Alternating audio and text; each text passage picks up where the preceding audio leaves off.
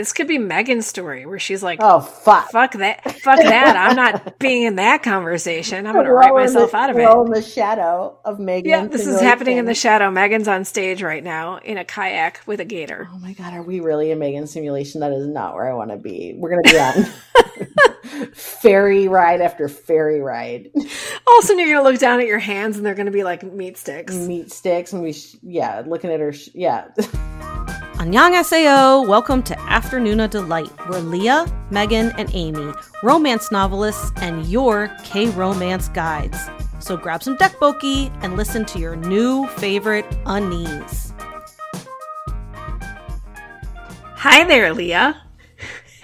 So it's just the two of us because Megan doesn't watch high school dramas. And she's kayaking with gators.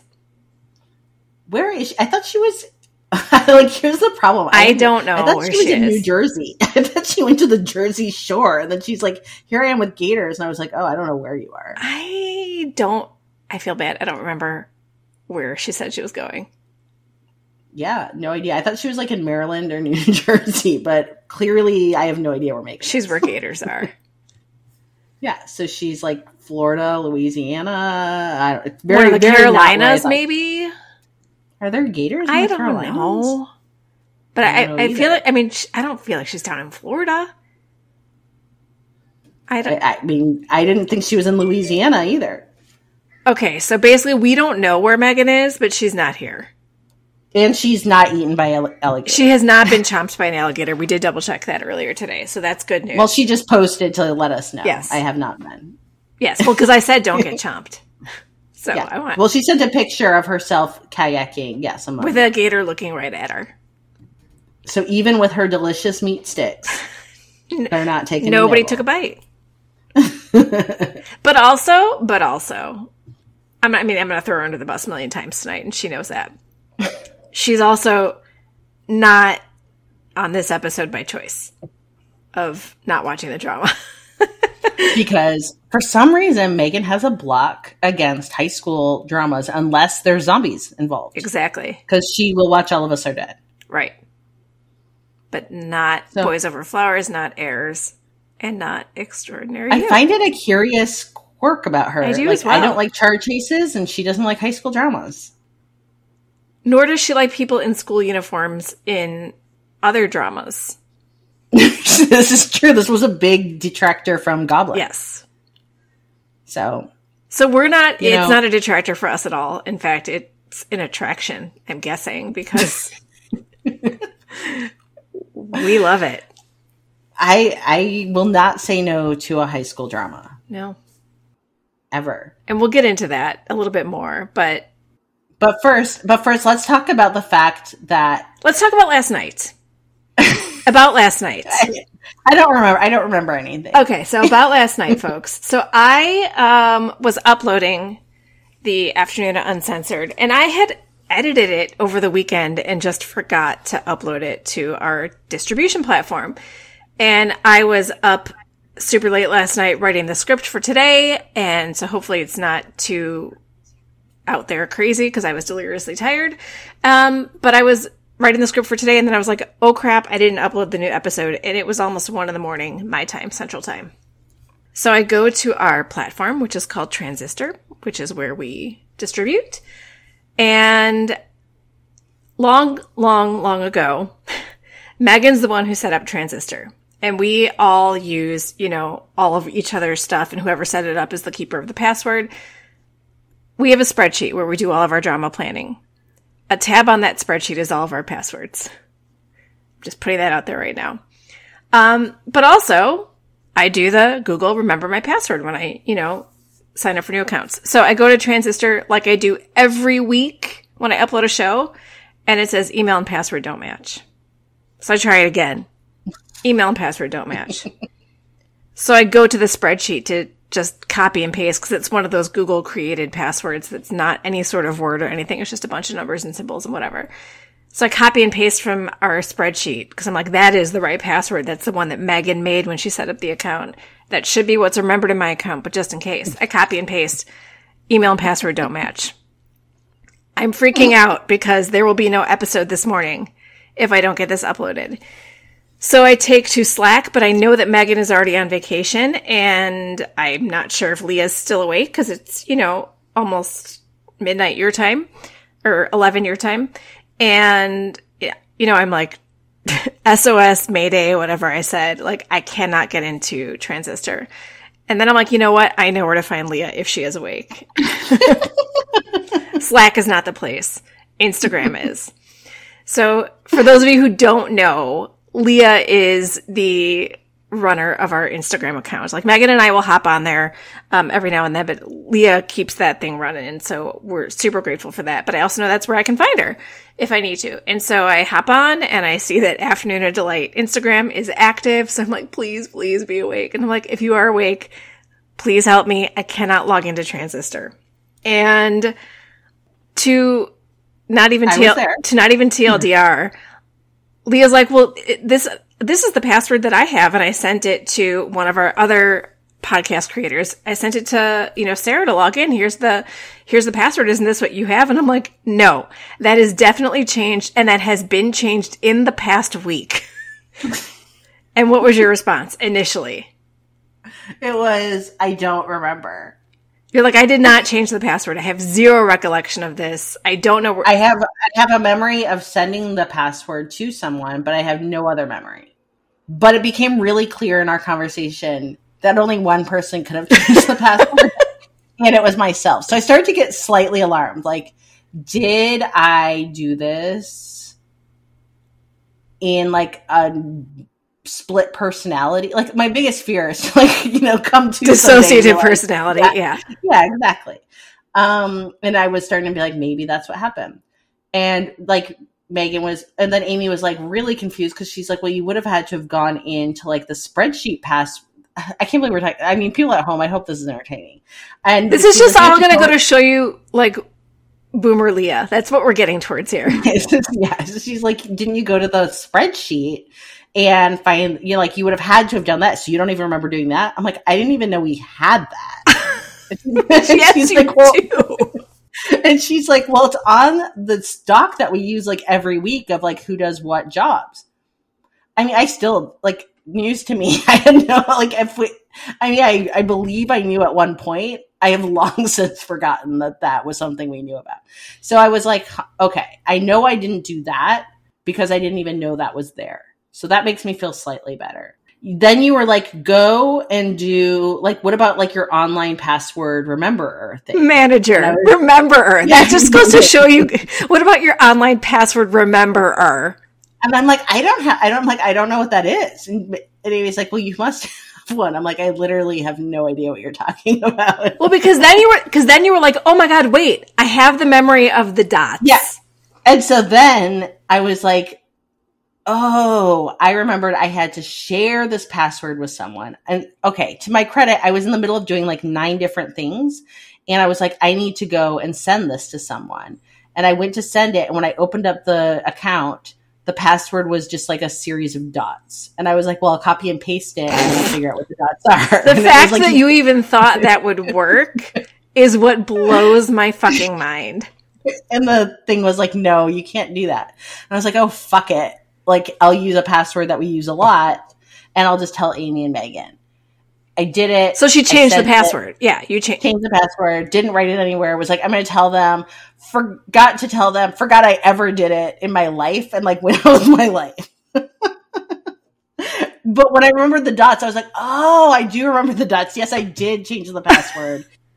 And Amy thought it was very funny that I don't know that there's password managers. We're not rememberers, managers. Because I said you can't copy and paste the dots. They're there for a reason, security reason. I said, but if you had the dots, that means that your laptop has remembered the password, which means it is stored in your laptop's password manager. And if it's through Google, then the way that you find your Google passwords is you go to password.google.com in your Google account, and there's all your passwords. I still don't even know what you're talking about right now. And then we get into phones, folks. I said, well, you know where your password manager is on your iPhone, right? She's like, I do not know what this witchcraft is. Yeah. I don't. And so the way I do passwords, look, I am aware of hackers. So if you think you're going to hack me, good fucking luck is all I can say. Because I just come up with random shit. It all lives up in my brain when I don't forget things. And that's what I do. And 9 times out of 10, I forget everything and have to change it into some other convoluted thing.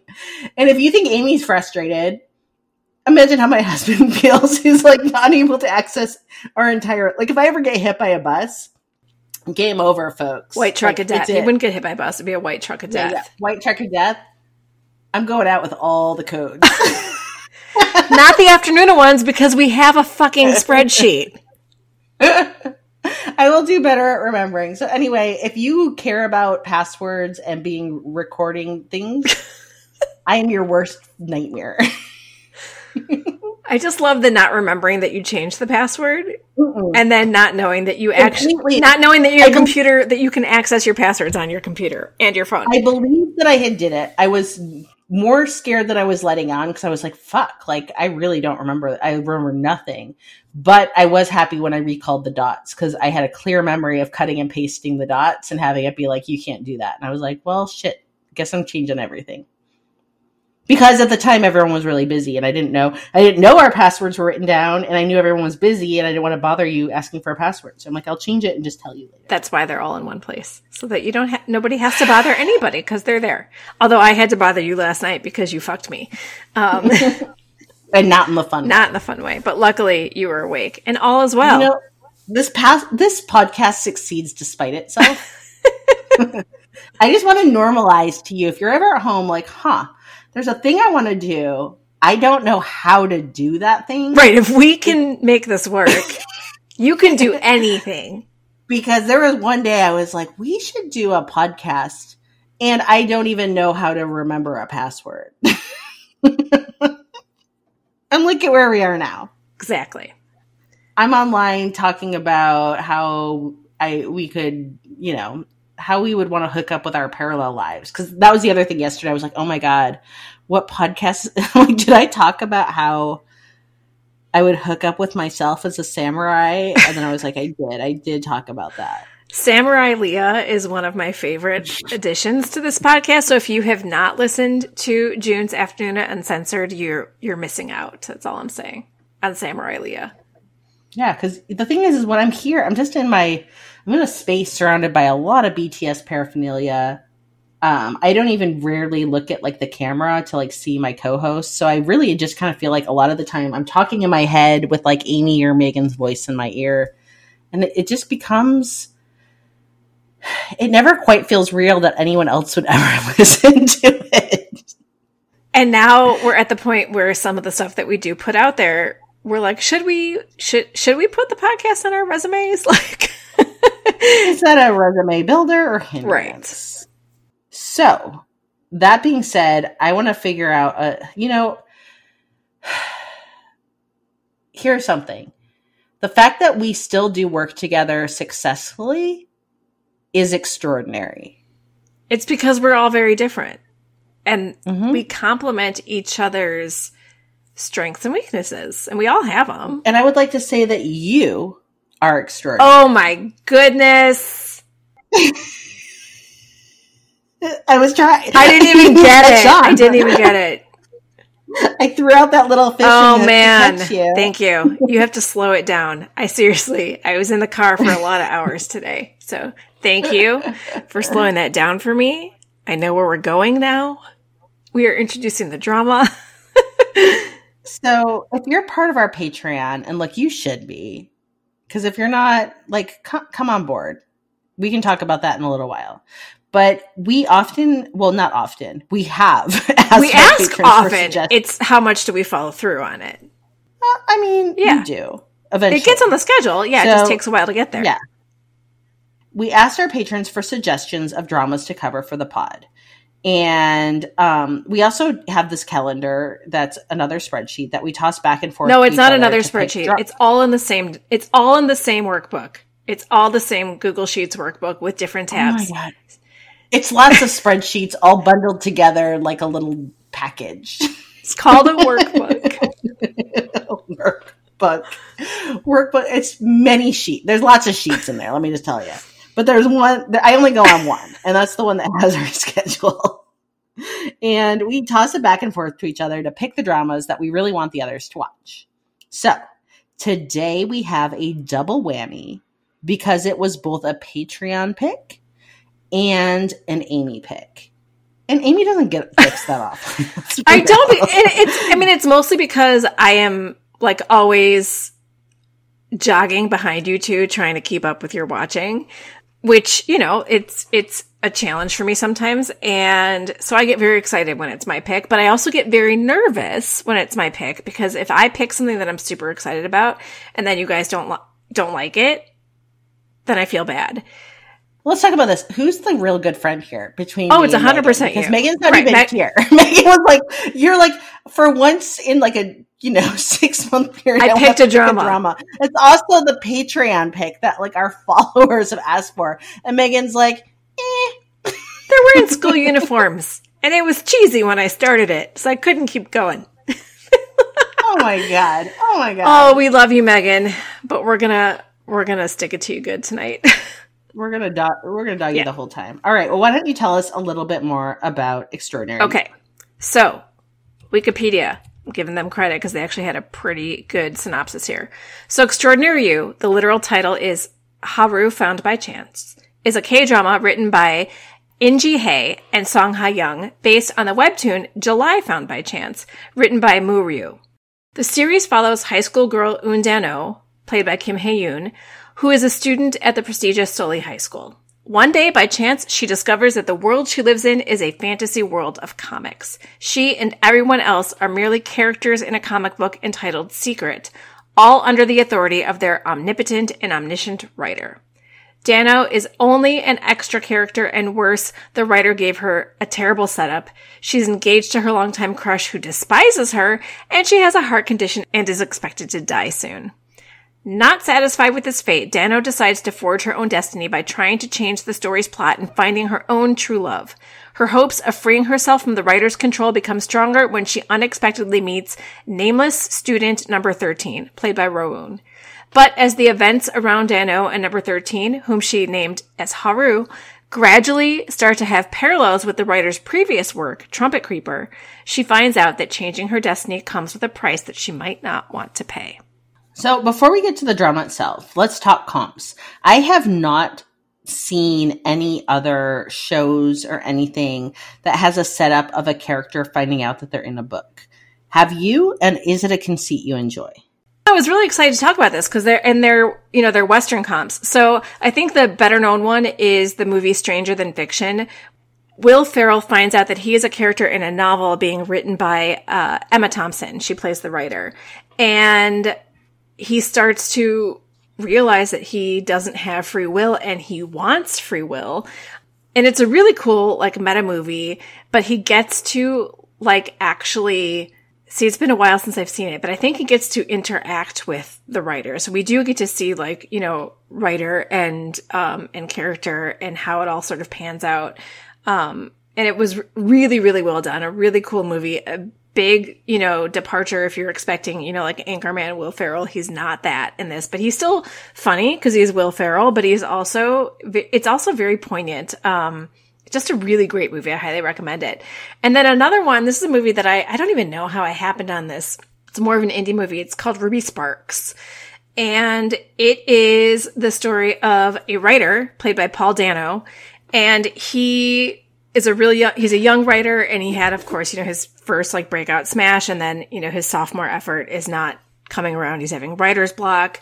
And he basically writes this woman, Ruby Sparks, into existence. Like he decides like he's having writer's block, so he's going to write who his, like dream girl would be. And then like the next day he wakes up and she's in his apartment. And she does not know that she has been created by him. And it's this really, really cool conceit, I think, especially when you're talking about people who are in a relationship together. And I mean, I just remember this scene where he is angry at the way that she's acting, and he's basically like writes her like right in the moment, like just doing some really horrible, like humiliating things because he's mad at her. And it was really cool. And the ending of it was really well done too. So I won't give that away because it's a really fun movie to watch.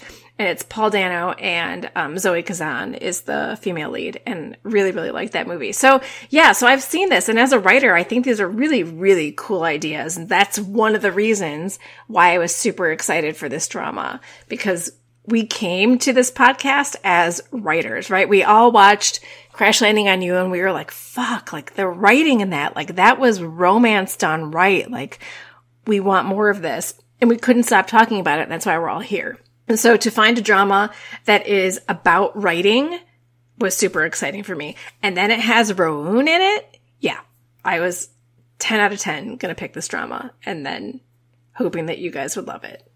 And I was 1 out of 2 correct on that.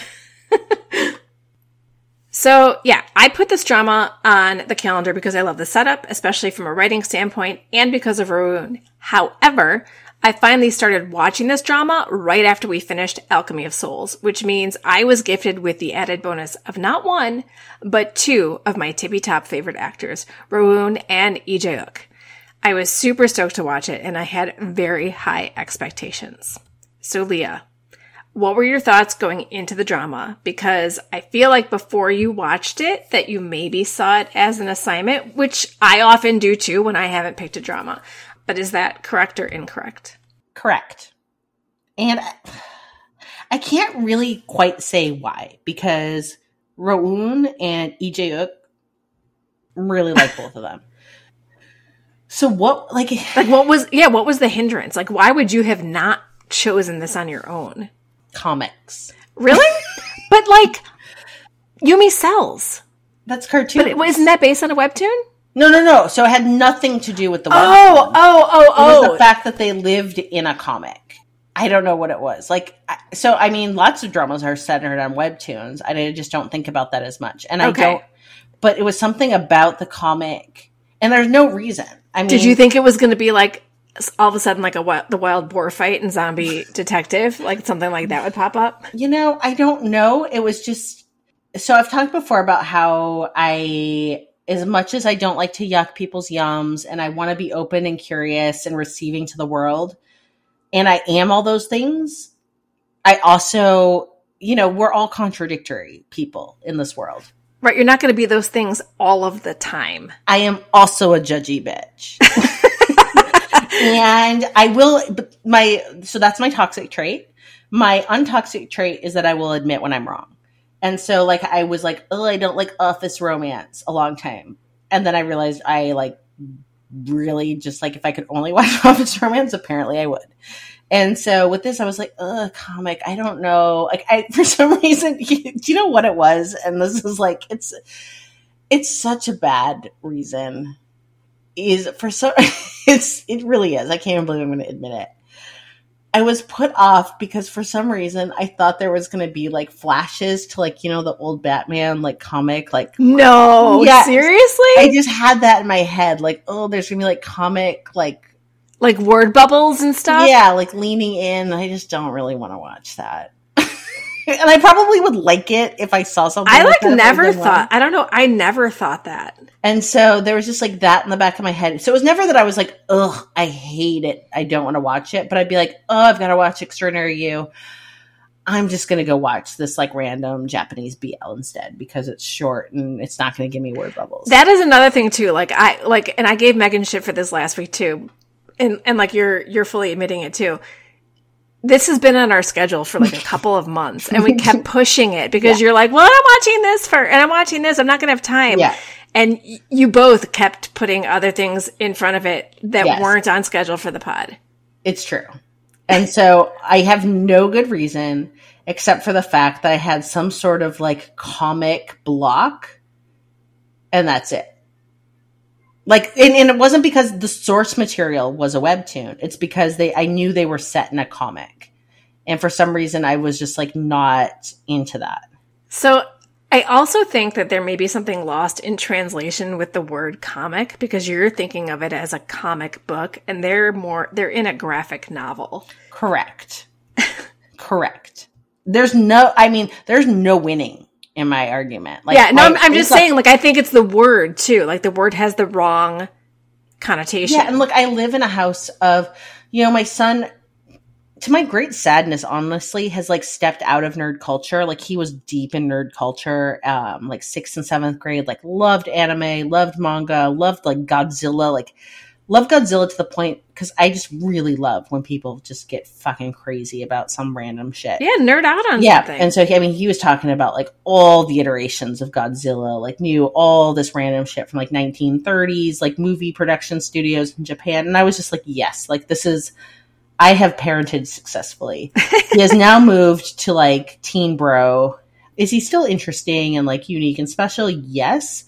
But he has, to me, he's going through that teen period where you don't realize that like a lot of the things that make you quirky and odd are actually like the best parts about you. Right. So he wants to like reject that. Right. So he's like very embarrassed. He dyed his hair like white blonde to be like an anime character when he was like in 6th and 7th grade. He doesn't read comics at the moment. He's like listening to a lot of like, Oakland hip hop, which again, like cool, but he's like very much like, I don't want to be part of that nerd culture.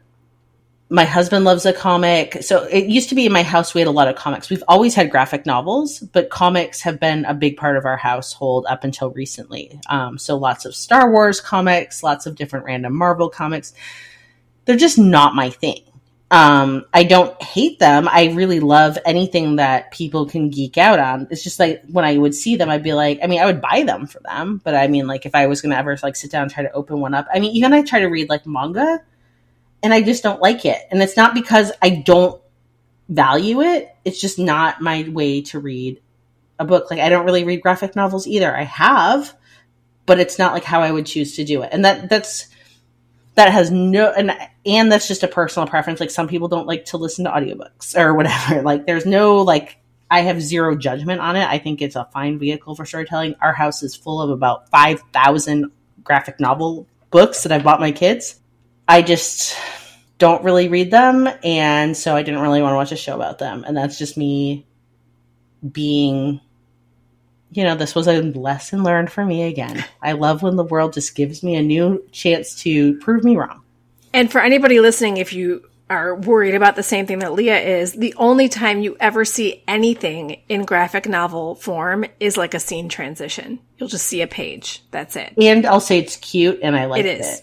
Yep. So I actually enjoy. So all that to be said, when the novels came out and like you could see the comics, I liked it and it was good. I think I was expecting like the screen to go more like a comic. Like I was really thinking of like old Batman. And no, instead they would be like looking at the book, trying to like figure out answers to themselves, which was quite clever and good. So pleasantly surprised. Yes. Which made me happy. Like when Leah messaged me on Slack after watching like the first 2 episodes and was like, oh my gosh, I love this already. It was like a huge sigh of relief because I didn't want to give somebody homework that they, you know, weren't going to get some joy out of. And it happens to all of us, right? Like we've given each other dramas to watch that the others haven't loved, and it happens. I wouldn't take it personally if you didn't like this one. Mm-hmm. I mean, maybe I would because I loved it. I wouldn't take it personally, but I would feel bad if I put you through 32 episodes of something that was a slog. So I want to add that not only, so I enjoyed it, but I think what really helped me enjoy it more, so I just want to talk because I don't have this as an experience. I normally watch alone. Do you normally, like you watch your dramas alone? I watch alone. Unless it's All of Us Are Dead or Anything with Zombies that my son watches with me. Yeah, so it's rare. So my daughter watches dramas too, Bronte, but she often, like we watch separate generally, and like I'll tend to watch something, be like, I liked X, Y, or Z, and then she'll watch it. This is a drama I watched from start to finish with both my middle child, who is almost 13, and then my almost 8-year-old, which was really fun because she probably got about 65% of the subtitles. And, you know, I felt like good for you I'm parenting well because you're reading along. And so it was fun because it was a drama that I watched with the two of them. And I've never watched a drama with both my daughters before. Yeah, that's awesome. I love that they loved it too. They loved it. And they had big feelings throughout it. And we had big debates because we came out in different sides of things. Well, and didn't Bronte watch True Beauty? Bronte has watched Sure Beauty and loves it, and There's has a been very crossover. mad to me. Yeah, one of her great grievances with me is that I have not watched Sure Beauty. Yeah, I think we might have to. Yeah, I mean, it's I high haven't school. either. Yeah, I mean, we're obviously going down a path here of 40-something women who love high school dramas. So Yeah, and only Korean, because I will not watch, like, you know, I'm not into, like, American high school dramas. No, I'm not either. Except, well, I will say, so I'm watching Exo Kitty with my daughter, and there's I there's think a I would like connection here. that. Yeah, I'm watching Exo Kitty because she and I both read all of the, you know, Jenny Han to all the Boys I Love Before books, and we watched all the movies and we loved them, and we love the girl who plays Kitty. And so when we found out Exo Kitty was coming and that it takes place in Korea, like, I was so super stoked. So I'm watching it with her. And first of all, there's people in it who have been in K-dramas. Like, one of the main leads, I believe, I looked this up yesterday, I believe he played a young Gudong Mei. But the point is, every little thing that keeps happening, I keep shouting out, and now this, because this is a K-drama. Oh my God, this is a K-drama. It is totally written like a K-drama, and I freaking love it. It takes place in Korea. The Korean-American lead, Kitty, who goes to this, you know, Korean international school in Seoul, KISS, she has had this, you know, pen pal relationship with Dae, her Korean, sort of not really consummated yet boyfriend, but kind of Korean boyfriend. And Dae is a kid who is in need of scholarship money for his next semester at KISS and ends up falling into a fake dating thing with the rich daughter of the principal and whose father is like a CEO, and it's all the same like tropes and stuff that are in K-drama, and I freaking love it. And so I keep telling, and half of it's in Korean too, like there's subtitles and stuff like that. And I keep telling my daughter, I'm like, you need to just watch a K-drama now because you're watching one. This is a K-drama. Mm-hmm. And she loves it. So maybe I'll pull over to the K-drama side, but we'll see. So we all had feelings about the actor who played Intern Amugi in Tale of the Nine-Tailed, Season 1, Lee Tae-ri. If you haven't watched Tale of the Nine-Tailed Season 1, you are missing out on an all-powerful villain who, to get to Jia, the woman he needs to possess to truly have all the power, he poses as an intern for her company. So he can work with her. With a lanyard. With a lanyard. I mean, Intern Amugi wears his lanyard, sits in team ancient meetings, demon dragon. goes to team dinners. Like, it's hilarious. It's one of the best, most ridiculous villain setups that we've seen, and Lee Tae-ri is one smoke show of a villain. In Extraordinary You, he plays Dried Squid Fairy, a dreamy character on whom all the girls crush, who exists only in the cafeteria or whenever like food is being served. Sometimes it's outside to serve dried squid, and who seems to know more about the comic book world than anyone else. So I know I mentioned it when I first saw him, but I think that you had forgotten when you started watching that it was a Mugi. Is that correct? Like, what was your reaction? So it wasn't like Megan. Megan didn't ever realize it was a movie. Like, because Megan watched the first episode and was like, a Mugi was in it. So I was watching it, and as soon as he came on, I knew it was, I was like, oh my fucking God, it's a Mugi. But I forgot that he was in the drama because I probably would have watched it quicker if I knew that. Yeah. So I have a thing for Lee Tae-ri.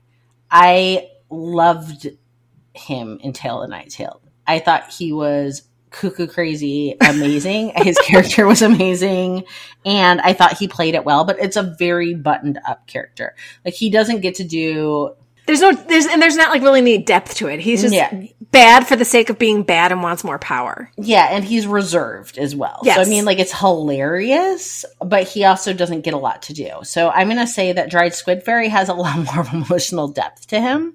Yes. He also has very dyed blonde hair.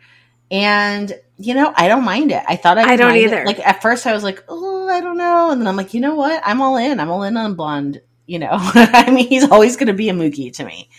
But he had a lot more to do in the role of Dried Squid Fairy. And I also felt like he was a kind of a mystery character where I was never quite, like, there were times where I was like, you know, I didn't know where he fit within the world. Same. Sometimes I wasn't sure if he was creating the world. Sometimes I wasn't sure if he was the ultimate villain. Like, I had a lot of questions about him, and it was fun to have a character with a lot of mystery. Yeah, I loved him. I thought he was great. And we did get to know a lot more about him in the second half, which I thought was fun. We'll get to that in the spoiler section. He is also in True Beauty.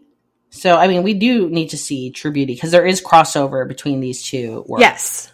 Because it's the same writers, right? Yeah. Isn't that? Yeah. That's what I thought.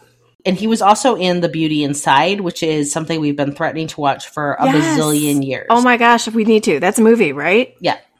Where the characters all, I think the conceit is something along the lines of, it's the book. It's like the book Every Day by David Levithan. Yeah. Every month she transforms into someone new for a week. Same soul, different body. Oh, we could have some good fun talking about the soul backpack and that. So yeah, Itae-Ri, I think an unsung cutie, and good, like a good actor in K-drama. Yeah, I really, really liked him in this. So, okay. From a writing standpoint, this drama is very, very meta.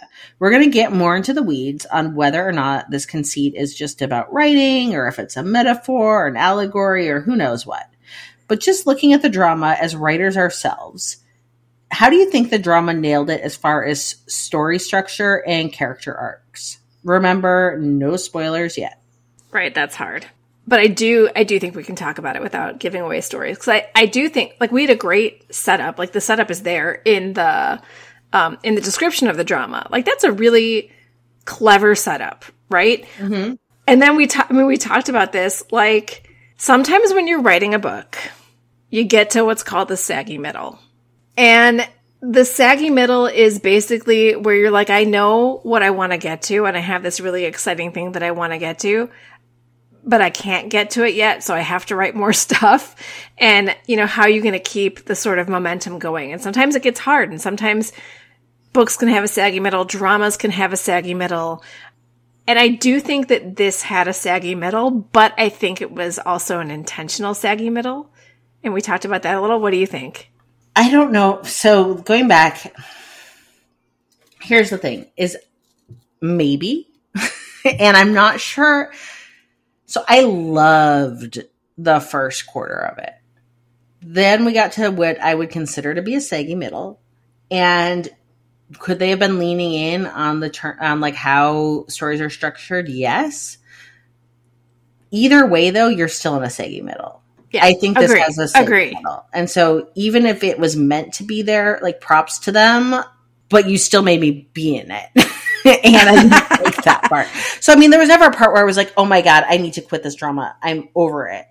But there's a part where I was like, we were in. So, I mean, like, let's talk a little bit about a saggy middle. Sure. So, to me, I would define a saggy middle. Like when I see people hit a saggy middle or I've hit a saggy middle, it's more that you get this like great idea for a book, right? Like, and I mean, lots of people have a great idea. Like, oh my God, I want to do a book about like what would happen if an comet hit the world and took away all the oxygen for people and society melts down. Okay. Black Knight, spoiler. Oh my God, I got this vision for what that would be. So you're like, oh, this is going to crush it. And you just start like pounding out the words. But the problem is like, you know where you're going, or you know how you wanted to start. You may know where you want to get to. Like, and then in the end, there's going to be a fucking showdown and it's going to be crazy. And there's going to be like, there's going to be a wheelchair turning and a human blood bag. Oh, it's going to be awesome. But you got to connect the dots. And this is where, it can be tricky because you have a lot of different threads that you're trying to hang on to and keep them all tight like a little tiger. And instead things can like get away from you. All of a sudden, you've got like plot threads that are falling apart or something resolves itself pretty quickly or something else. You're like, there's just a lot that can go wrong. And if it's going to go wrong, it generally goes wrong in the middle. And so this is what I see in terms of like, when you're watching a drama and you're just like all of a sudden like halfway through it and you're like, oh, like what's going on? It's the saggy middle. And it doesn't mean that the writer sucks. It doesn't mean that they are lazy. It just means it's a phenomenon. Like it just happens. And my heart goes out to drama writers with it because we in the commercial fiction world also are usually writing at a very fast clip. So this narrative of like an author in like tweed looking out a window, smoking a pipe and drinking espresso and getting paid like hundreds of thousands of dollars for some important book. Like that is not the life that like a genre fiction writer is living, nor is it the life that most drama writers are probably living. It's like, you have to get this shit out quick. You need to make it fun and entertaining and like emotional and the speed. I don't think people understand the speed that people are under to crank out these things. And I mean, I'm not a drama writer, but like I've seen how like, you know, you're writing only usually a couple of dramas ahead of like the story getting published.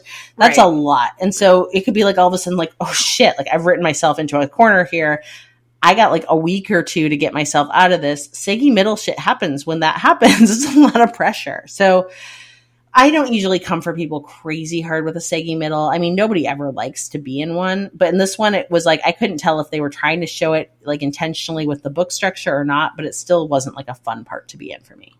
Yeah. And just to give an idea, like some things that happen in saggy middles is you lose a bit of conflict. You're not like really rooting for anything because nothing important is really happening. I think in this one we saw a lot of repetition, and the repetition, like the characters reacted to the repetition. Like this is not a spoiler, but like, you know, when there's like a page turn and Undano wakes up in the empty nurse's office bed again. There's no nurse ever. Like I forgot to even bring that up. There's no nurse. And this is like a K-drama trope or whatever. There's never a nurse in the nurse's office. These kids treat themselves. But whenever, you know, she'd wake up and, or if she'd be in the hospital, she'd be like, oh, not again. And sometimes we would be like, yeah, oh, not again. Like, how many times are you gonna, you know, collapse and be in the hospital? It was too many times. And I mean, like, they were trying to be like the writer too. They'd be like, and like, this is why I think there was intentionality, because they'd even be in the middle, like, does this writer have any fresh ideas? I'm like, clearly not, because I'm fucking dying too. So yeah, so that's a saggy middle. When, you know, things keep happening or get, you know, regurgitated, stuff like that, because you're like, well, maybe if I just do this again, it'll get me enough pages or enough minutes, you know, to get to the next scene. And it happens. It happens with all of us. I'm sure I have plenty of saggy middles in my books. And yeah, it happens. I don't like it, but like Leah's saying, like, especially in the drama world, and we can speak from experience in the romance world, you need to crank stuff out fast. It's not a leisurely pace. Yeah, and sometimes everything aligns and everything, like, you just, and it's not that you get, I mean, there's a little bit of luck and magic. There's some experience to it. And what I want to get into once we get into the spoiler section is I think characters have to cooperate. And I think that's that's where I think the interesting parts of this drama is like the intersection between writer and character. Yeah, I love it. But if you listened last week, Amy and I did throw Megan under the bus for bowing out of drama set in high school. So we liked Boys Over Flowers. You know, I don't know if I loved Airs. I'm on the record for saying unkind things about it, but I enjoyed it. And Now Extraordinary You. I've also loved like Meteor Garden. I consider All of Us Are Dead one of my favorite dramas. So why do you think high school dramas appeal to some adults and not others? So are we dirty Ujamas, or is there something else to it? You know, and I'm also like, you know, we were just talking about how we don't watch, you know, American high school stuff, but we watch Korean dramas, Korean high school dramas. And we don't, like, that wasn't a huge list. It's not like that's all we're watching. But every time I come to one, I'm like, oh yeah, I really like this. And I don't know if it's like some sort of nostalgia or, you know, just me being able to, you know, put myself in the place of like a hero or heroine who is younger again. I don't really know. I feel like I relate to the emotions of it all. Like I remember that. Like I remember the angst of that time. And I remember how the most important thing in the world was like the person you had a crush on and how important those relationships are. And all of that still feels very fresh to me. Like, I don't know. I know that when I was that age, I thought that my age was super old, but I don't feel super old. And I think that's part of it too. I don't feel like I'm so far removed from that experience, even if it has been a few decades. Like, I don't know. I love that angst. I feel like we get such good emotional boo-boos in the high school age where, you know, if we had, you know, Lee Jae-uk's character of Baekhyun as a grown-ass man, we'd be like, get the fuck over yourself. Like, stop moping around. I'm all alone. You're all I've got. Like, I don't know. But when you got it from a 19-year-old kid, like, give it to me. I don't know. I feel like it's part of the angst of it, and I like the angst of it. You can be angsty at that age. You can't be angsty as an adult and get away with it. Yeah, it's a different kind of angst. I mean, like, yeah. You can have emotional boo-boos as an adult, but you can't act about those emotional boo-boos. You can't act the way that a teenager would. You're forced to be more mature about it. Whereas when you're a teen, you can wallow in your feels, and that's an acceptable person to be. And yeah, I remember being that person. I remember being angsty, and it was real, and it still feels real when I see them going through it. And I don't feel dirty because I'm not looking at Lee Jae-wook as Jung-wook, the man, the mage. You know? Yeah. It's totally different. Yeah, let me be clear. So you have 2 high schoolers now. You've got one, like, I do. Just started, yeah. And you have one that's getting ready to finish. I have one who's just getting ready to start. Boy, oh boy, do I not have a thing for high school boys. I mean, I love mine. I love mine. And I mean, good. Like, that's illegal and morally suspect. So no, I'm not watching these to, like, and I mean, like, let's be real too. Like, some of these actors are more like 90210, where we had, like, you know, characters who are like in their 30s playing high school characters. But in this case, no, there's like no fetishizing of the high schooler. No. But I love coming of age stories. And so be it set in high school or be it set in kind of like that college or just on the cusp of adulthood story, I think that there's something really compelling to me that I never really move on from that as a, like, story arc that I'm into, of that transition from the world of childhood to the world of adulthood. I find really just a fascinating time. I work in higher ed because I like this time.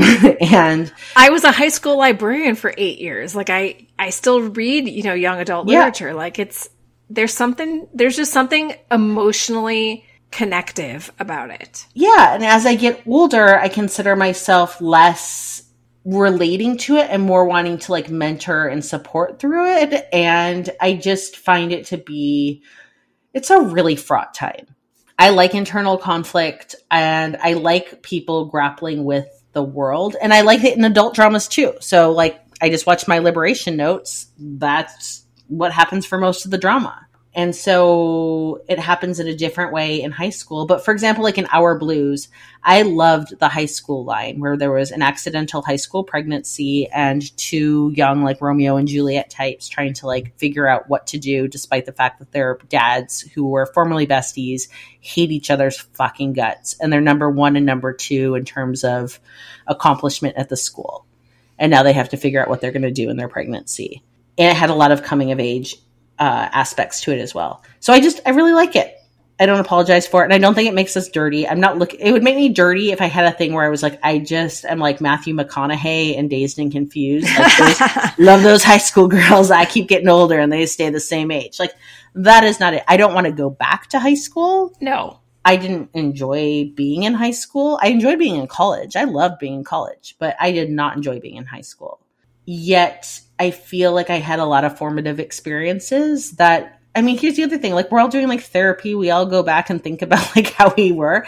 So it's just part of that whole kind of just, like, unpacking, you know, how did we all end up where we ended up? What do we value? How do we, like, want to be in the world? And at that time, it's also very interesting because everything is still very possible. And it's interesting then to see choices people make. That's very well put. I like that a lot. Thanks. All right. So, before we get to our spoiler section, we're going to go to our favorite segment, which is our K-pop rec of the week. Leah, what do we have today? So, I want to do one that I don't think this is technically K-pop, but I'm calling it K-pop. And this is a collab that we have not talked about on our pod, but they did a whole little, like, snack deep dive on Afternoon Army, which is our sister podcast. And that is a collaboration that happened between pop singer Halsey and Suga from BTS. And it's their collaboration Lilith. which Lilith originally was a track off of Halsey's fourth album, which has one of the best album titles of all time, which is If I Can't Have Love, I Want Power. Halsey and Suga redid the song as a collab for the video game Diablo 4. And it's badass. Like, if you have not seen this music video, it is really good. Halsey is playing the, titular character of Lilith. And I have not played Diablo. I have not played video games in general, but I have to tell you, like, this really kind of like turns it around for me and made me kind of compelled to want to, because the video has this very like dark vibe to it. It's filmed in a chapel in France, so it has like a very big gothic feel to it. And she's playing the character of Lilith, who, Amy, do you know much about Lilith? I mean, I do know a little bit. I know like she's a big origin for a lot of vampire stories. Yeah, so she's mentioned in the Bible one time as essentially a dweller in waste places in the Old Testament. But the idea is essentially that Lilith was the first wife of Adam in like the Genesis creation story is kind of where she came from. And she was an uncontrollable woman. Their relationship did not work out. She left the garden, ditched him. And as a result, God made a more compelling partner for Adam, pulling her out of his own body, making Eve from his rib. So Lilith was kind of seen as like, fuck this, I'm out. and I'm not going to get into much more of that with the mythology. Two of the members of Afternoon Army, Allison and friend of the pod, Becky, really kind of like get into some of the lore there. But basically the setup to the song is Halsey coming into this chapel. She is Lilith. And there is a lot of, if you like Tale of the Nine Tails, Hell Bridge with like the knives flying and like kind of like walking into hell essentially, that's the vibe that the video has. And then Suga is playing the character in the video game who is like a fallen angel, dark lover. They shot it in two different locations. They weren't together when they shot it. I think he might have even been in Seoul when they shot it. But it's sexy. It is like feminist rage. And it's just a really good earworm. So I'm going to recommend it because it's really good. Listen to it. I love it. We will link it in the show notes for sure. This week, I want to talk, before we move to the spoiler section, I want to kind of just give an update on some of the things that we've been working on busily in the back end of, our plans for podcasting, but kind of just community building. Because something I realized is that I thought we were making a podcast. Like originally, I was like, I want to talk about K-drama. We're going to make a podcast. I'm going to do it with my friends. And that's the plan. And I realized that and I mean, not just me, I think we all realized that what we were really doing was connecting to a whole bigger community outside of ourselves to find joy over a common theme. And that's been like life changing and affirming to be able to come into community with so many smart, funny, insightful people. And be able to all have something immediately in common, which is, we love the stuff that we love, right? Absolutely. And so one of the places that we get to hang out with some of these people is on our Patreon. So Patreon is a platform that you can go to and kind of invest some money that essentially we use to put into running the podcast. Growing the podcast, Yeah. I mean, I'd like to say that we are taking it all and, building a spaceship to go travel to Mars and waste it, but we're not. We're using it to basically run operations to like enhance what we're doing. And so we're really appreciative when people join it. And we recently launched a new tier because our friends over at Afternoon Army, there's a lot of people who want to talk about BTS too. And we know that there's a lot of our K-drama friends who love BTS and there's a lot that don't. And either is okay. And so we launched a new level in our Patreon to have an Afternoon Army tier so that folks who really just want to be able to also come into community over that are able to do so. But we can keep that chat kind of separate outside of the K-drama. So if you join it, you can still talk about K-drama all you want. But if you want to have additional BTS discourse, then we do have a separate chat space to basically dive into all of that too. Because if you're like me, we're just like jumping from fandom to fandom all day long, like a wild animal. And then we forget that we change passwords. Not we. Me. You. Just me. Just you. And yeah, and then I think we're looking to expand out to have some other podcasts band together with us that we believe in their mission of, you know, connecting and community and just kind of celebrating who we are and our unique interests. And so I think that's something I'm really excited about, that like by fall, we should have probably about 3 other podcasts kind of tying themselves to us so that we can all float out together and give people what I want, which is a space to just be able to be the weirdo that I am and like the stuff I am and feel like I'm with people who get and appreciate what I'm all about. I mean, this is my favorite hour of every week, or hour and a half, or 2 hours, however long it takes, like to get to talk about this stuff and know that we get to talk about it all the time. It's amazing. And to have all these other people to talk about it with. It's not that we don't love talking about it with just the 3 of us, but that love grows exponentially when you have this whole community of people to share it with. It is. And I want to pull up something because it makes me laugh. And while I'm pulling it up, I also want to say we do have a newsletter too that we have not launched, but we will be launching it this summer. The link to sign up for it is on our website. It's also on Afternoon Army's website. And as we get new podcasts, they're going to have one too, because we're going to make it kind of a platform wide. So all the podcasts will have like a small area feature. We're going to put it out every month, and it'll just kind of like keep folks engaged in like a little bit of extra content and hopefully provide some more like connection and community basically. But because our Patreon's funny, I just want to talk about one thing before we jump back in. I didn't tell you I was going to do this, but I think it's funny. So last night I put on our Patreon, change one word in a K-drama. So if you change one word, what would it be about now? Have you seen these? No! Oh my God, they are fucking funny. So I'm going to do mine first because it's not that funny. So I'll throw one of mine out. So I was trying to give examples, and the Patreon just did way better than I did. So I did one, which was Boys Under Flowers. A plucky high school girl murders popular bullies and buries them throughout the grounds of her affluent high school. Oh, you have to give like a whole write-up for it too? That's what I did. Not just... Okay. Just like do it and then like say what it would be about. Because you want to know what the first thing is that popped into my head? Yes. Because I am like dirty potty humor? Yes. Extraordinary poo. And the plot being, you just had poo. That's pretty like cool. I just had to drop a big one, yeah. Well, here's one. Uncontrollably fondled. Not only is Kim Woo-bin perfectly healthy, but he also gets laid. I will watch that drama. I thought it was funny. Here's another one. Alchemy of Souls, SOLES. A shoemaker struggles to make the perfect shoe for the person they love to prove their love and save them from a life of blisters and fallen edges. Oh my God. These are amazing. And then another one, Crash Landing on Ewe, like EWE, a female sheep. A South Korean heiress crash lands in a North Korean sheep farm and falls in love with a shepherder who teaches her how to knit. These are fantastic. And What's Right with Secretary Kim?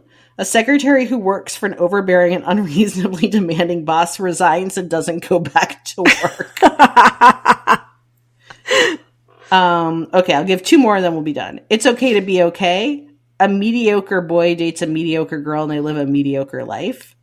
Awesome. And The King's Disinfection. A physician becomes the crown prince's royal tutor and teaches everyone how to wash their hands properly amidst a pandemic. These are so well There's thought so out. many. There's so many. Like, I just oh like calling out a couple stuff. I didn't wait. 8581, A Tale of Championship Bingo and the Unexpected Love in a Nursing Home. Spoiler: it still doesn't end well. I mean, if I didn't say yours, it's not because I didn't think it was good. I was just calling them as I was like scrolling past. They were all funny. Amazing. So yeah, come hang out on Patreon because these Patreon members are witty. So yeah. All right. Yeah, we got to get to the spoiler section because we got a lot left to do. We really do. Okay, so it's time to really get into it. This is our spoiler section for Extraordinary You. So if you don't want this lovely, beautiful meta drama ruined for you, you've got 16 hours of drooling over Rowoon and Lee Jae-hyuk to do. It's a tough job, but we know you're up to the task. Or if you've already watched the drama or don't mind spoilers, then join us on stage and in the shadow as we dive deep into the rabbit hole of Extraordinary You. So most humans see themselves as the hero or heroine in their own personal stories. It's no different for our Extraordinary You's heroine, Eun Dano. Even when she becomes self-aware and realizes she's a character in a comic, she embraces it. After all, she's the female lead. The story revolves around her. Which of the A3 boys, Baekhyun, Do-hwa, or Namju, is going to be her true love? Except, record scratch, Dano realizes she is not the main character. She's an extra, and her purpose is only to push the main leads, Oh Namju and Yeoju Da, together. So let's just unpack this. Dano is the viewer's main character, but she's not the main character in her own story. And the main leads are literally named male lead, Namju, played by Kim Young-dae, and female lead, Yeoju, played by the former girl group April's Na-eun. Quick little sidebar, because as I was doing research on this, April disbanded, I think less than a year ago, supposedly due to a bullying scandal, which I think is also a little meta, because Yeoju Da plays the poor girl who is the object of the rich boy's affection, and she is bullied by all the girls who crush on Oh Namju. So, just a little tidbit there. What are all the netizens saying? I'm giving it to you. So, Dano is the quintessential side character who takes on a life of her own and demands to have her own story. As a writer, has that ever happened to you, where you're writing your main lead story, but a side character keeps calling to you? Or, if it hasn't happened to you in your writing, which I know it probably has, have you ever been reading a book or watching a show and fallen for a side character much harder than a lead? I've talked in the past, but one of the most, I think what set me on the trajectory to romance writing was my love for a second character. And that was from the movie I watched in 7th grade, a Daniel Day-Lewis vehicle, Last of the Mohicans. I did not fall in love with Daniel Day-Lewis or his character. I fell in love with a side character who has maybe 5 lines the whole movie, and that is his adopted indigenous brother, Uncas, who has a love story with a character that I don't believe he speaks to on camera. And I was deeply compelled by this. I began writing fan fiction over them, and I think it set my trajectory to my love of romance. And then also, I've done a couple of trilogies where they're brothers, and so there was one in particular where I knew the last brother was scarred and mysterious, and I wanted to do a Beauty and the Beast story with him, and he was my third brother in the series. And I liked the first 2 brothers fine, but I just wanted to get to the last brother the whole time. Totally. I had that. My first cowboy series was 3 brothers, and I loved all of them, but whenever I was writing about one, I wanted to be writing about the other 2. And I think that just happens, when you have an idea for a character, it's the same thing with even just a book. When you have a fresh new idea, you want to get to that fresh new idea. And so I think when you're in the thick of it with a character and you know that there's this other one who's going to be so much fun, you're like, I just want to get to there. So I want to talk about, because you had a really big impact to a scene that I did not. So let's talk about this. So Rowoon's character does not show up until episode 4, and he does not utter his first words until the last seconds of episode 6. He is a nameless extra known only as Student 13. Yet Dano cannot shake the feeling that him showing up in the story is a sign that she can change her fate. We get this buildup of Haru, this character who seemingly has no awareness and can't even speak. Yet at the end of episode 6, when no one else can hear, he finally speaks her name, Eun Dano. So what was your reaction to Haru's beginning of his awareness? Okay, I don't, this drama hit me emotionally, bigly, and this was the first time that I realized what it was going to do to me. I burst into tears when he said her name. And I don't know if it was just the anticipation, and I even knew So Megan from Afternoon Army was also watching this, and she was a little bit ahead of me. And she's like, just to warn you, you won't even see his face until episode 4. And so I was like prepared for it, but I don't know. It was like the whole like sort of coming into being of Haru. I don't know. It fucking hit me. Yeah. And when he says he's stacking these rocks and it's supposed to mean, you know, something about the person you love, and she can't get the rocks to stack, and then he puts the rock on and it stays, and he just says really quietly, "Undano." And I just lost it. It was really weird. I was not expecting that. Yeah, I think I did not have that reaction. I liked it, but I think I was just more like, oh, it's fun to see how there's this, you know, like walk-on character essentially, and how they're going to like evolve. And I just was like entertained by it, but I didn't have this like cathartic feel. I actually didn't shed a single tear this entire drama. Not one. Oh my God. I was a blubbering mess for the end. Well, the almost end. We'll get to that. So Soon-Pi has a great list of 12 crucial moments in Extraordinary You that I will share, or we will share in the show notes. But I really liked number 4 on this list, and it is when the self-aware kids poke fun at the cheesiness of it all. So going back to throwing Megan under the bus for a minute for not watching. Love you, Megan. But one of her complaints was that she watched episode 1 and only episode 1, and it was so cheesy and tropey. But we both argued, Leah and I, that is the point. It's tongue-in-cheek. The characters are in on the joke. The writers are in on the joke. So do you have an example that you liked one time when our self-aware characters were letting us know that they were in on the joke? So a character that took me by surprise in this was a character who, once they got self-aware, became super fun and interesting to me, and that was Judah, who was actually was the main lead of the Secrets book. Yeah. And, you know, she's like the bullied, put upon water bottle character. And I think that's what it was. It was that she was such a water bottle, and then to have her become a whole person. And I loved it when she essentially became self-aware. And she was never like a villain, but she was essentially like, fuck this, I'm getting mine. Yeah. And she, one thing that we haven't really talked about is that we had the stage and the shadow. Yeah. And so you would be on the stage when the author was writing the book, and then you were forced into whatever the scene was. And then the shadow would be when you were off stage and you could kind of do whatever you wanted. And I really liked it because, first of all, it reminded me of the really famous, I mean, honestly, the way you would sell this drama in one sentence is the Shakespeare quote, all the world's a stage and all the men and women are merely players. Yep.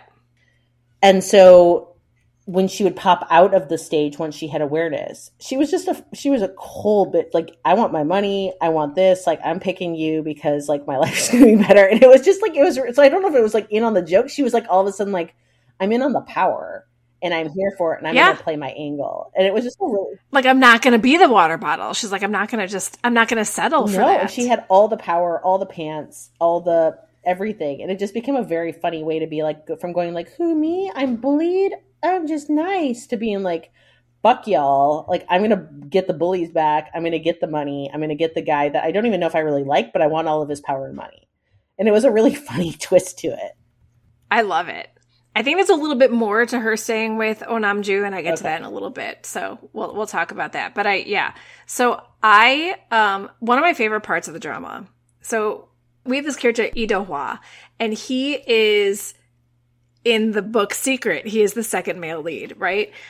He's in love with Yeojuda. And his inner monologue, whenever he is on stage or in stage, however we say it, and had to either say something super cheesy to Yeojuda or had to cry while playing the violin. And in his head, he would just be why? This is the worst. My character is the worst. I would never do this. Why am I crying? It was hilarious. And that was super fun because I loved, and that happened a lot in the drama where characters would be on stage and they'd have to move and do, everything to the writer's whim, but you could hear their inner monologue of them hating everything they're doing and saying. Yeah, really good.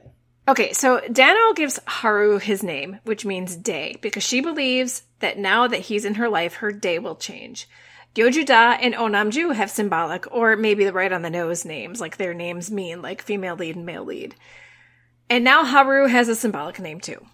How important are names to you when you name your own characters? Because I know that I like scour like baby naming books and stuff like that. What do you think about when you name your characters? And I shouldn't say baby naming books, baby naming websites. Yeah. I don't have baby naming books in my house. So occasionally a name comes to me fully. Like I'll just like the name is already there and I just go with it and I can't like it's just like the name is there, the person is there. A funny one is a character that was like super on the nose and I just couldn't change it. And it was a Southern set book where my hero was going to be Rhett. And I was like, it just is. I'm just doing it. It's in my head. I cannot write him a different name. Another time I had a book where I was like, I think it was my first published book. And we've talked about this before. And I had other characters' names very clearly. Like my female lead in the book was a character named Talia. And that name just appeared to me like in a vision. But no, like, I mean, it just happened. Like I just knew my character was going to be called Talia. Her voice was really, really clear for me. It just was very much like, this is just who you are. The male character, the love interest, did not talk to me. It was a really difficult thing. I was a newbie author. I didn't know what to do because this is the thing, like who's in control, right? And for me, I feel as if when I'm writing well and I'm in the flow, I just turn my brain off and I write. I've written a huge amount of stories before where I've actually had my eyes closed and I'm just typing. I've had my face on a pillow before and I'm typing. And that's not to say it's like mysticism, but there's like something that happens where I'm accessing parts of my brain and I'm not fully in like coherent control. Yeah, it does. It's a real thing, like the flow state of writing. Yeah. Like there's flow. Yeah, it's for real. Yeah, and you know when you're not in it, and when you're just like, Gah. And like what's funny is sometimes I go back and I'll be like, I was writing that on the flow state. I thought it was fucking shit because whenever something's not in the flow state, I think it's bad, and it's not. It's sometimes totally fine, but it's a very different feeling.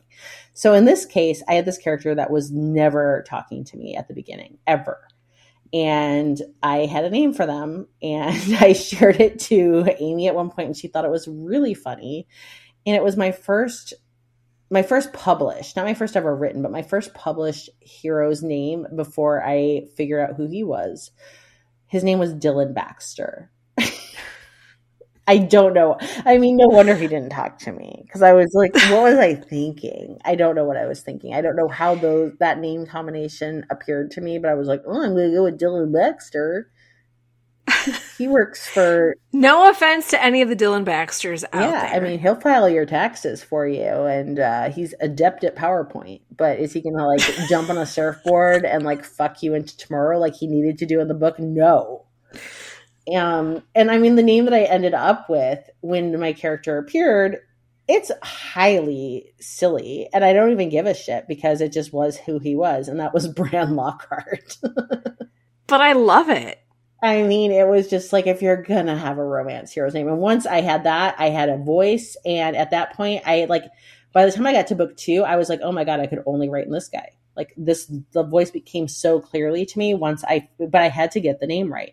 And I didn't have the name right a lot in book 1. And so he actually has very few POV chapters because I had to go back and like pretty much add him in because he had never talked to me. Once he did start talking, he never shut up. Yeah, that is pretty crazy. And it is a real thing. Like your characters do take on a life of their own and make their own decision. And I think naming them correctly helps do that.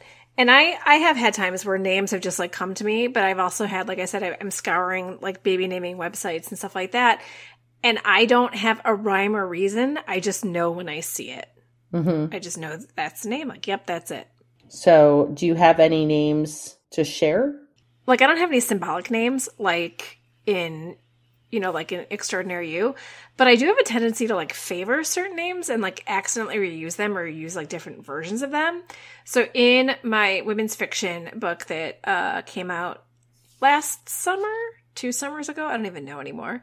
I think it was 2 summers ago already. And book 2 is coming out next week, and it'll already be out by the time this podcast drops. So it was called Bloom Girls, and book 2 is called The Cottage on Glass Lake, and that comes out next week. Anyway, in the Bloom Girls, I had a character named Matthew, and in my upcoming book that's coming out in September called Second Chance Garden, I have a character named Mateo. I just like the name Matthew for some reason in every form of Matthew. And I don't care that I have these books are not related and they're coming out like years apart from each other. I don't care. But in the Mateo book, I also had a woman, and it was the woman who is dating his father. I made her last name Matheson, and my editor was like, you can't have like a Mateo and a Matheson. It's too much. And I'm like, you're right. Like, you're totally right. I just, for some reason, subconsciously keep adding in forms of this name. I don't know. Matthew Matherson. Yeah. The third. Matthew Matherson. Yeah. So, there we go. But again, it speaks to the fact that, like, who's in control, and this is why I enjoyed the story so much, is that there's times where I'm like, my characters are completely out of fucking control. They're not doing anything I want them to do. And now I feel like, oh my God, are they all living in like some world and I'm the author asshole where they're all like, fuck you. Like stop making us do this. Right. Yeah. And meanwhile, I'm like, no, you will be in this wildfire and you will save this baby fawn. Remember that? Yeah, that's the thing. That that hero that had the scar. Yeah. He saved a fawn. He saved a fawn in the middle of a wildfire because I thought he was a fire jumper. Yeah, he was a smoke jumper. A smoke jumper, sorry, yeah. And I don't know why. Like, and the problem is that's when I was in control. The story wasn't in control. I was like, it's gonna be like, it wasn't even meant to be funny, but in my mind, it just amused me to be like, and then there's gonna be a baby fawn that he saves. There's nothing funny. The scene's not funny. Nothing's funny about it. Just know me myself was laughing, which means that my characters were probably like, what the fuck am I doing right now? Yep. Okay. So Baekhyun. It was a hard transition to spend 30 episodes with Lee Jae-wook as our favorite mage, Jung-wook, and then travel back in time to see him as a 19-year-old high school student who was legit 19, like in real life too, when he was playing this character. But being the stellar actor that he is, we were quickly all in on Baekhyun, who reminded us both of our favorite character from Heirs, and the one reason why Leah did like Heirs, and that was Choi Young-do, played by Kim Woo-bin, and Kim Woo-bin's eyebrows. What is it about the poor little emotionally boo-booed rich boy that gets us every time? So I think I've talked in the past about like one of my like toxic traits is that I have a love for like the Byronic hero. And the Byronic hero is a type of romantic hero named after an English poet, Lord Byron, who was a baron, and one of his lovers called him something along the lines of like sad, bad, and dangerous to know. And he was also known to be like moody and cynical and kind of like antisocial, those kind of things. So there's usually like angry, they're rebellious, they might struggle with vices, they might be highly sexual, they're usually very emotionally aware, even if they're making bad choices, they're usually outsiders of society, and all of these things come together to make them brood. Like they know kind of what's up, but rather than like grapple with it in a healthy way, they kind of like simmer and stew on it. And I don't know why it's hot, but it is. And actually, I think I do know why, and it's even worse because then it becomes like the whole pick me thing of like, oh, like the bad boy who hates everyone likes me. But like, that's a fantasy and that's okay. It is. It's right? the butter. Yeah. It's the butter fantasy. Real life, I do not recommend it. But I think that's where it's like hitting you in that. Yeah. And usually they have like, once they fall, it can become like an all-consuming passion. Like you have unlocked this thing within them and they will like, you know, they're going to like Heathcliff out on you and like burn the world to have you. I mean, when I started watching this, I'm like, oh my gosh, he's Choi Young-do. And then you started watching it, you're like, oh my God, he's Choi Young-do. And for those of you who haven't seen Heirs and know this character, like we didn't know any Kim Woo-bin before we saw Heirs. We knew mention of Kim Woo-bin because of Reaper choosing that name in Goblin, and it was a joke, and we didn't get the joke back then, but we do now. And he's a bully. Like, he pushes the heroine in a pool when it's like 40 degrees outside and she's like in a winter coat. Like, he is a toxic, toxic character.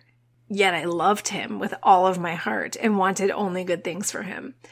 And it's this weird like fantasy. Like, we don't want that in real life, but to be able to, yeah, like you said, to be the pick-me girl for the bad boy, like, that is a very special thing. Like, he will not smile for anybody but me. Mm-hmm. Dried Squid Fairy is the one character who seems to have been self-aware this whole time. As Dano, Dohwa, Haru, and Baekhyun all start becoming aware, they wind up in Dried Squid Fairy's kitchen, where he gives them some answers, but not all of the answers. He explains to them about stage and shadow. That stage is when the all-knowing, all-powerful writer has control, and you have to do what is written for you in stage. But in shadow, you can be your true self. Haru is determined to bring the shadow into stage in order to change Dano's fate. And it starts to work. But with every little change, there is also a consequence, until finally the writer seems to get fed up with Haru's shenanigans, and Haru just disappears in the middle of the drama. Then he returns as Baekhyun's tennis partner with no memory of Dano. Later we find out, like, another little twist is that if you die in shadow, you reappear in stage, but without memory of being self-aware. So the same kind of thing that happened to Haru, even though he didn't actually die at any point. So this is a little bit of a twist on the amnesia trope that is used more than once in the drama. Did you like it? Do you think it was done well? So I think we talked recently about how I didn't also know I like amnesia. I like amnesia. So I think you want to talk about Haru a little bit. So I was just going to talk a little bit about when Dano loses her memory. Sure. I really liked it because at that point, you know, we're talking about like poor little rich boy, Baekhyun. He's catching feels finally for like the person that like the whole engagement story is ridiculous. It's like they keep talking about like, I'm in high school. Why am I engaged? Like, this is so stupid. Like, why is this happening? And Baekhyun very much feels that, but he does start to like legitimately have feelings for Dano, and she loves Haru in the shadow and then Baekhyun on the stage, which I really enjoyed that too, because like when she has to love Baekhyun, it's like not her in control of herself. And then as soon as the shadow comes, she's like, ugh, and like goes over to like find Haru. But it becomes really like difficult because Baekhyun starts to have feelings and is like there getting all of that like emotional love directed at him in the stage. And then in the shadow, it's like gone and not real. And so eventually they do kill her off in the shadow. And it's like that careful what you wish for, where like he has her at all times in love with him. Because she comes back. She does come back on stage. Yeah, she comes back on stage. So she's not dead. She's not dead. She just doesn't have her memories. And she just knows that she's what her character is, which is, I'm a sick, dying girl and I love my fucking fiance to the moon and back. Except he knows that the real Dano is not feeling that. And I thought that was a really compelling where like you get part of it, but like it's not, you know, it's not real. And I found that to be compelling and tragic. It was the same thing when Haru returned and Dano was distraught because he was there. Like she was so worried when he disappeared. He was there, but it wasn't him. It wasn't the him that she knew. And so it is this idea of like knowing that when they're on stage, they're not their true selves and that they don't know who their true selves are. And I love that whole idea of it. But I loved, like you're talking about with Baekhyun, that Baekhyun thought that he would be okay. Like when she dies in shadow, she dies naturally, but he thinks about killing her because he knows that she'll come back on stage and he'll have everything he wants. But he decides, no, I'm not a murderer. Because this time. But when he does get her and gets everything that he thinks that he wants, he knows it's not real. And so I love that whole part of it is that once you're self-aware, you know that people are not who they really are on stage, even if they don't know it. Mm-hmm. All right. So this is one where we kind of fell out on different sides, maybe a little bit, but Lee Do-hwa is the second male lead in the comic Secret. He's the one self-aware character who feels the same way in stage as he does in shadow. He loves Yeojuda. So on stage, he's forced to play the sad violin whenever she bumps into him. And in the shadow, he's her guardian angel, always there for her when she needs a friend. So first, we have A3, which is already a nod to F4. And now we have the sad violinist pining for a girl he can't have, just like Jiwoo and Boys Over Flowers. So good call out. And I actually didn't put that together until right now. So well done, you. But back to Yeoju-ja. When she finally becomes self-aware and admits she has feelings for him, she decides to stay with the not self-aware Oh Namju because she knows that Do-hwa will eventually be okay without her. But Namju has no one to love him but her. This is what she says. This is what she says. Yes. So what do you think of her choice to stick by Namju and leave our sweet Do-hwa to his sad violin? See, I agree with what you were saying about her earlier, but I also think that aside from her wanting all the power and getting, what's hers, what I do think you get when you are self-aware, and it happened to Baekhyun too, like, you gain empathy, which you don't have on stage. On stage, it's all, like they talk about it, it's all ego, right? You just want for yourself. And in shadow, you become a full person, and hopefully that includes empathy. And so I think that this was also her showing empathy for Oh Namju, because Oh Namju has parents who are shit.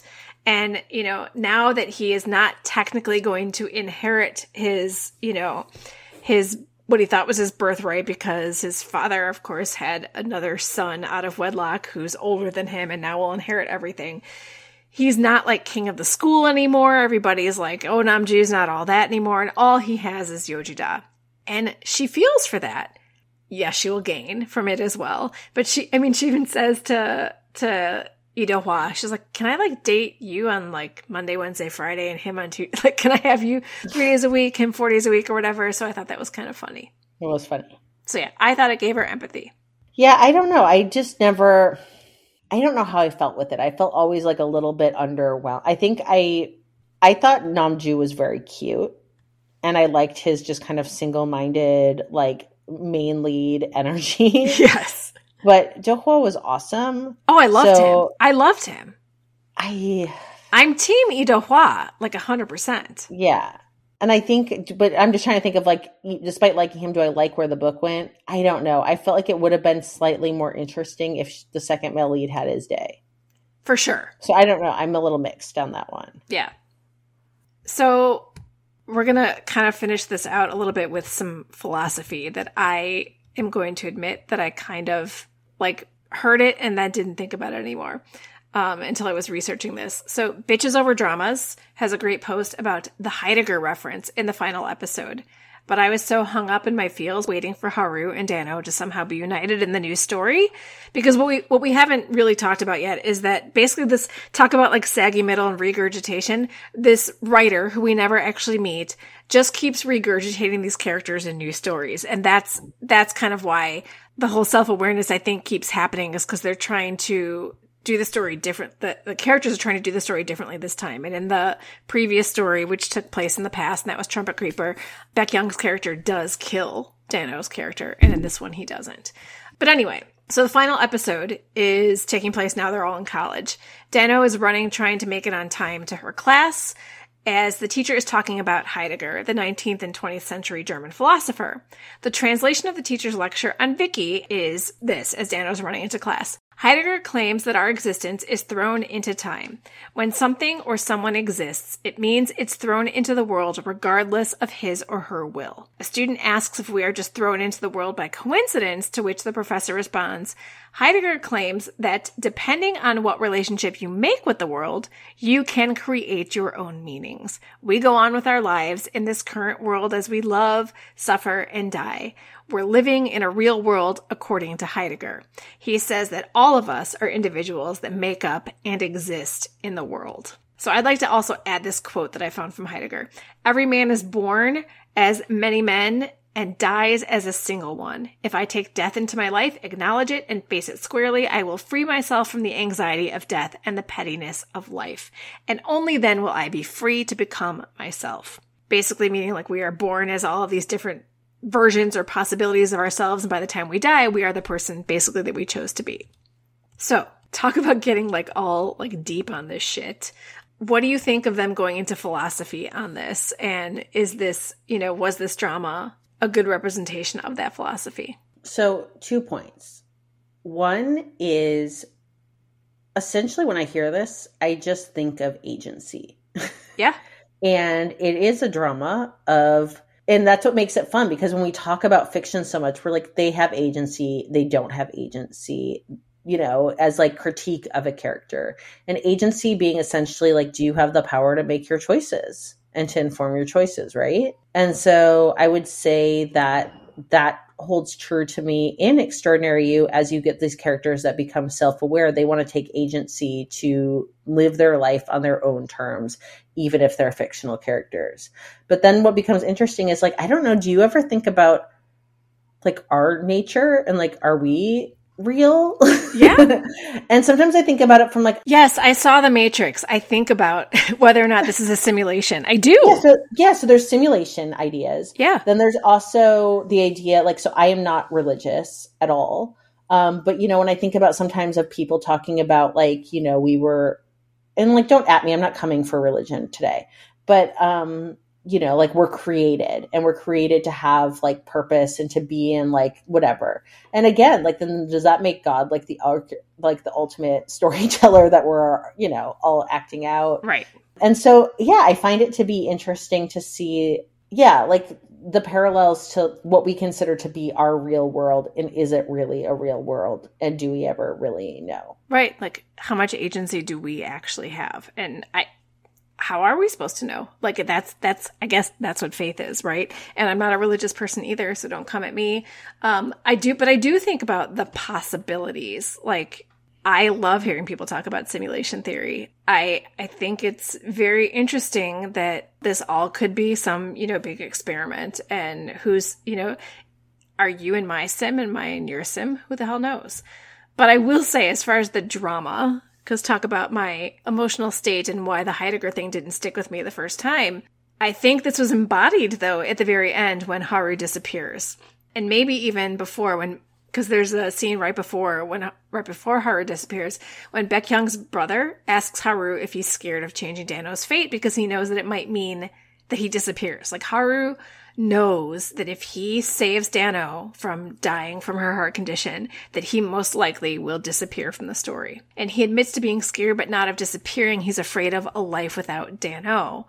And if he disappears and she gets to live, then that's enough for him. And then when he does disappear, and I am legit sobbing, and I don't know where your soul is, that you didn't, like, it's, it's that thing where all the, like, there's objects like lifting into the air because they're all going to leave the story too, because the story is about to end. And so basically the writer's getting rid of anything that's not useful for the end of the story. And Haru tells Dano, don't cry. Today's been the happiest day for me since my beginning and ending was you. Call my name. And she shakes her head and he says, Dano, my name. And Dano, sobbing, says Haru, and then, the affectionate Haruya. And then as she continues to say his name, he disappears. And that is the embodiment of what the professor's saying about Heidegger. And like, he faced death squarely as the person he chose to be, which was Dano's day that her life changed. And because of that, he was happy and he lived how he wanted to live. And I was a husk of a human. But I love that this got philosophical at the end. And I love that it makes me want to just keep talking about it. Yeah. I think so too. And that's the thing is, to me, it hit me in my head more than my heart. So I was really like mentally intrigued and engaged. There were times I wanted to be more emotionally vested and I was not. And I think because some of the saggy middle and the repetitiveness of things, it kind of kept me personally at more of an emotional distance, to where like I was all in, like, yes, yes, yes, yes at the beginning. By the end, I was like, this is very clever and I enjoy it. And I think it's really smart. But I wasn't like deeply touched in my heart. We differ there. And that's okay. All right. So to close this out, so I have brought up, so like the writer keeps regurgitating these characters into new stories, right? We had Trumpet Creeper where Dano does die at Baekhyun's hands, and Haru thinks it's him. And then we have Secret where they're all back and they're basically reliving the same story, but in a different time period. And then Recycle again, and now they're all in college. And there's somebody missing from the college scene. Mm-hmm. Baek Young does not. I mean, we've got Namju, who shows up as like the weirdo in the strawberry shirt, who everybody's like, that kid's so weird. And that's all that we really get from him. Like, we know that he's there again. And no Baek Young. What do you think about that? I mean, so I was curious if they were looking to do sequel baiting. I don't think they are. It's been a while. They're too old to play high schoolers now. But then we don't need them to play high schoolers, because as we see, this is true. It could be an adult one. Yeah, you could. Yeah. So I mean, maybe that's it. I liked it being a little bit open ended. There's another plot hole that I will talk about at the end that like I am never over, and maybe it was explained and I'm just too dumb to get it because we haven't talked about it. Ooh, but I want to know. This one got me a little less. I was curious. I mean, I kind of would have liked some reassurance he was doing okay, because I feel like he did it rough. Yeah. I would have felt better knowing that he was like very happy doing something and not in pain, because we had seen his character in Trumpet Creeper and his character in Secret were both very tortured. Yeah, I don't know. Like, I part of me felt like he was coming to terms with the fact, because he just wanted to be loved, right? That's what he wanted. He just wanted to be loved. And we find out that his brother, through Trumpet Creeper and Secret, like in Trumpet Creeper, his brother kind of just like held back. And for most of Secret, his brother held back because he was afraid of trying to change anything because of how badly it turned out last time. And really all he wanted was his brother to be happy. And when he saw Haru changing things, he was like, well, maybe I can change something for my brother too. And so basically, like, he lets Baek Young know that he's like, I will always be here for you. I know you've never seen me that way. Like, you see me as the person, like, basically usurping your place in the family, because Baek Young's mother dies when he's young, and then his father remarries and has this other kid. And Baek Young feels like the interloper in his own family. But we found out that the brother, all he wants is Baek Young's happiness. And that's all Baek Young really wanted, was somebody to want his happiness, right? So I'm hoping that wasn't intentional, maybe, like, leaving him out, because I would have liked to have seen them together, though. Yes, for sure. Yeah. Okay, so what's your plot hole? Well, I don't know if it's a plot hole. Okay, I never understood what the portal was. Like the jewel-toned. Oh, not when he's reaching in and it's Trumpet Creeper, no, but the other one. Like, and there were times when it would just appear, and I was like, that felt like the author, like, presence sometimes. Yeah, the author's always there, really. Yeah, I'm not sure, because when there's the portal, when the portal's in the library and Haru reaches into it, that's him basically connecting back to Trumpet Creeper. Yeah, so there's but when it's outside and they just see it, I don't know what it is either. So it feels like it was something with the author, because that's how you would connect into different areas of, like, the unconscious of the writer. But I just never felt like it got explained, and sometimes it would just be like hanging there. I'm like, what the fuck is it? Agree. I wonder if it's like, I do think it's some sort of connection to the author, and I think it's when you are becoming self-aware too, you start seeing that. And I think it's also like an indication, like, that this is not a real place, that the real place is out there through the portal, and we are not part of that real place. But the portal, when he looks through it, is the other book. Right. So I don't know. And I felt like at some point it was just there so much that I was like waiting the whole time, being like, okay, I can't wait to hear what this is all about. And then it just ended. And I'm like, what was the thing? Like, what was it? Yeah. I don't know. And my little hole that I still can't get over is, I know that whenever you hear, like, the page turn, you know, you go from stage to stage, and the characters who are not self-aware lose their like, they don't know what happens between. Even when they are self-aware, they lose their memories, right? Because they don't. How do I get from stage to stage? What happened in between? I mean, we see Dano in her home, and we see her getting ready for bed, but we don't know if she ever actually, like, sleeps, you know, because it's all in shadow. But Haru, unless he's outside walking with Dano, like, after school hours, does he just exist in the library? I think so. I don't think he has a home. I mean, number 13 doesn't get to have a lot. No. Does he shower? Does he evacuate? Does he eat when he's not on stage? I don't know. But I'll tell you what, I'm just wondering how many half-written, half-drawn characters do I have? And then I think about the ones that I've, like, all the books I've started and stopped. Oh my gosh, I know. I feel terrible for those people. Are they just, who like, don't get a full chilling story somewhere? Like, wait, like, you're 2 pages in. I have some things I want to do. The tire blew out of my car. I'm here, and there's a werewolf. I do have a werewolf book that, like, it's probably like 4 chapters in before I was like, I don't know if I want to write a werewolf. But yeah, like, I mean, like, I left the, like, some dire situation. They're all just there, like, heavy breathing with musk smell. On that note, we're going to have to just bow out now because this thing's almost probably 2 hours long. We don't know because I have many things to stitch together. Yeah, and the simulation is shutting down. Yeah, the simulation is not working well tonight. We've had some glitches in the Matrix, and none of you will ever know. It'll all be stitched back together. But thank you for being a part of my story as I'm the main character. And thank you for being a part of my story as I am the main character. And some of our listeners listening going, that's cute because I'm the main character. Whose simulation are we in? I don't know. Whose story are we in? I mean, yeah, we could all just be... It could just be like the dude at the grocery store. This could be Megan's story where she's like, oh, fuck that. I'm not being in that conversation. I'm going to write myself out of it. We're all in the shadow of Megan. Yeah, this is happening in the shadow. Megan's on stage right now in a kayak with a gator. Oh my God, are we really in Megan's simulation? That is not where I want to be. We're going to be on ferry ride after ferry ride. All of a sudden you're going to look down at your hands and they're going to be like meat sticks. Meat sticks. And looking at her. No, we are not in Megan's simulation. Absolutely not. I'm going on a real cruise. We could be on Neil's. It could be Neil's simulation. Her husband. I don't know. We'll have to become self-aware and find out. All right. Well, on that note. Thanks for listening. Annyeong. Kamsahamnida. Thank you for listening to Afternoon of Delight. Where can you find us outside the pod? Head on over to afternoonadelight.com. That's AFTERNOONADELIGHT.com. You'll find links to all our social media, our book recs, K-pop and K-skincare recs, and if you want even more Afternoon of Delight, because really who doesn't, you can join our Patreon, where you can choose the patron level that's right for you.